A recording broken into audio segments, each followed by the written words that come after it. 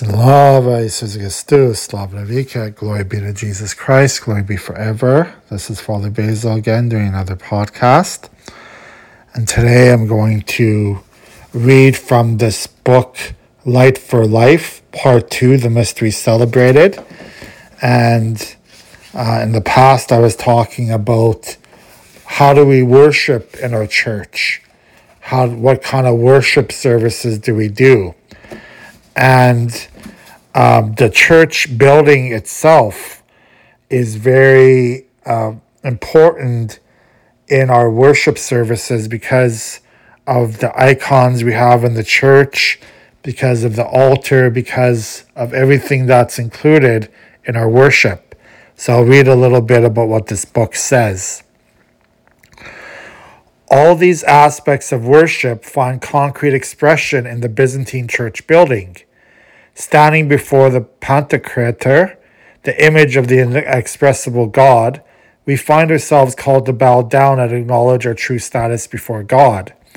We are surrounded by appointments recalling both the Temple of Jerusalem and its heavenly prototype, but clearly focused on the mystery of Christ at work among us.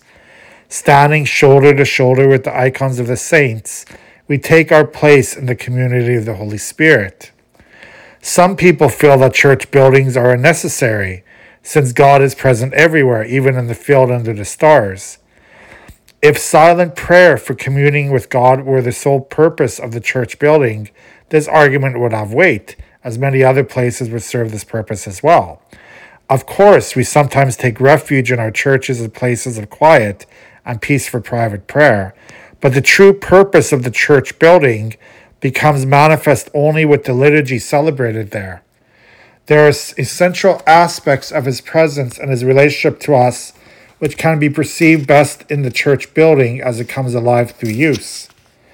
In the church's liturgical worship, God is truly acting in the midst of his people. The Lord is at work, creating us anew. Salvation is a continuous happening, as the Fathers often proclaimed. Hence, in the divine services, we are present to the saving events of Christ's Paschal mystery, as well as to the entire church, across time and space, which lives through his saving acts. The timeless and universal effect of these events is accented when they are celebrated in a properly appointed church building, representing the fullness of creation touched by the saving hand of God. The walls of Byzantine church buildings are usually covered with icons, proclaiming a theology in color. They follow certain traditional forms in portraying the scenes or persons depicted in order to reveal the teaching of the church. They visually attract the beholder by expressing levels of meaning too complex for words. Icons derive from the mystery of the Incarnation, in that Christ is the icon of the invisible God. In the Incarnation, God has become visible in human form, making it possible to depict him in Christ. The style of icons reflects the transfiguration of our humanity by the divinity of Christ, who is depicted as the perfect man, the model for all the other images of saints.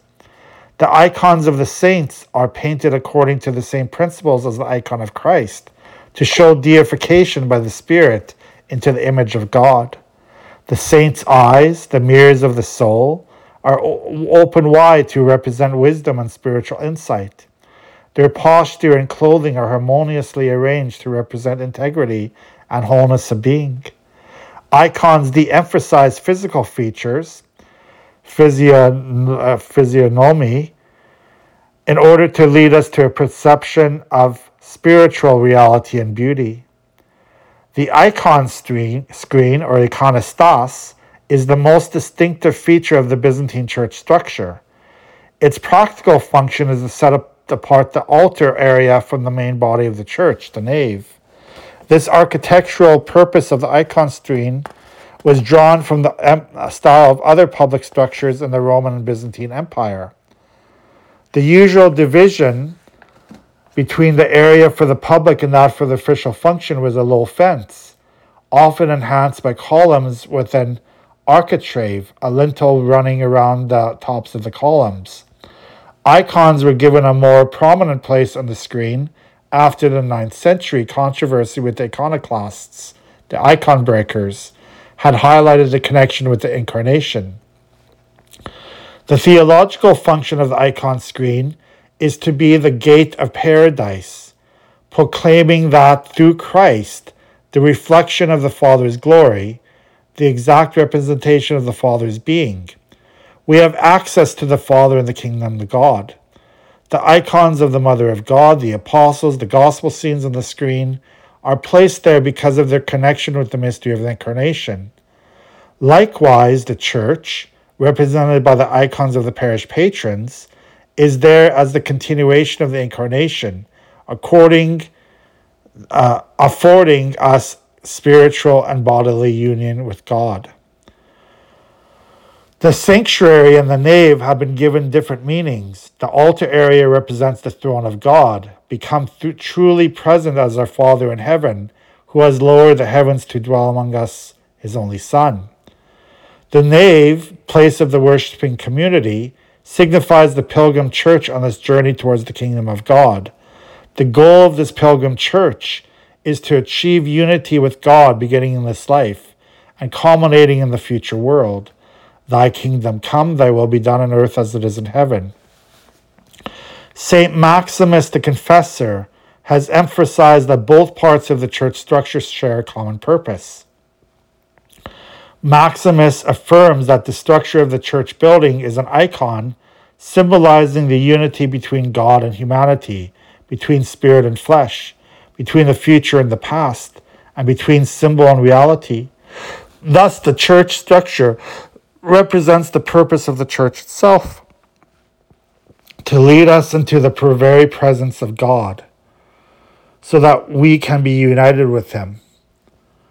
Through the very structure of the church building, the invisible reality of the church is presented to our bodily eyes, even as we and our gifts are transformed into our heavenly reality.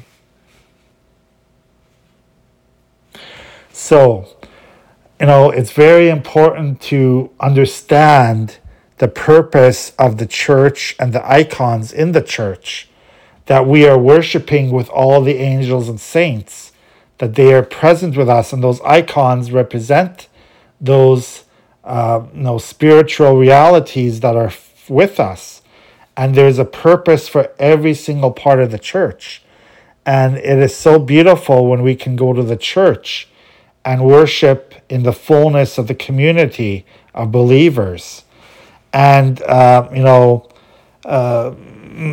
it said in the beginning of this talk here today, many people don't think that they need to go to the church building, and that they could worship God wherever they are. But as it says, the whole purpose of the church is to gather people together to worship as a community of believers, so that we can,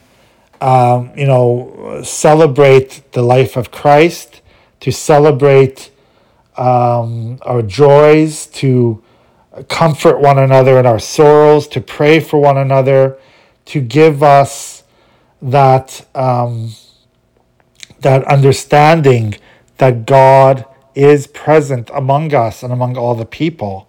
And I think this is what's so important of worshiping in the church building.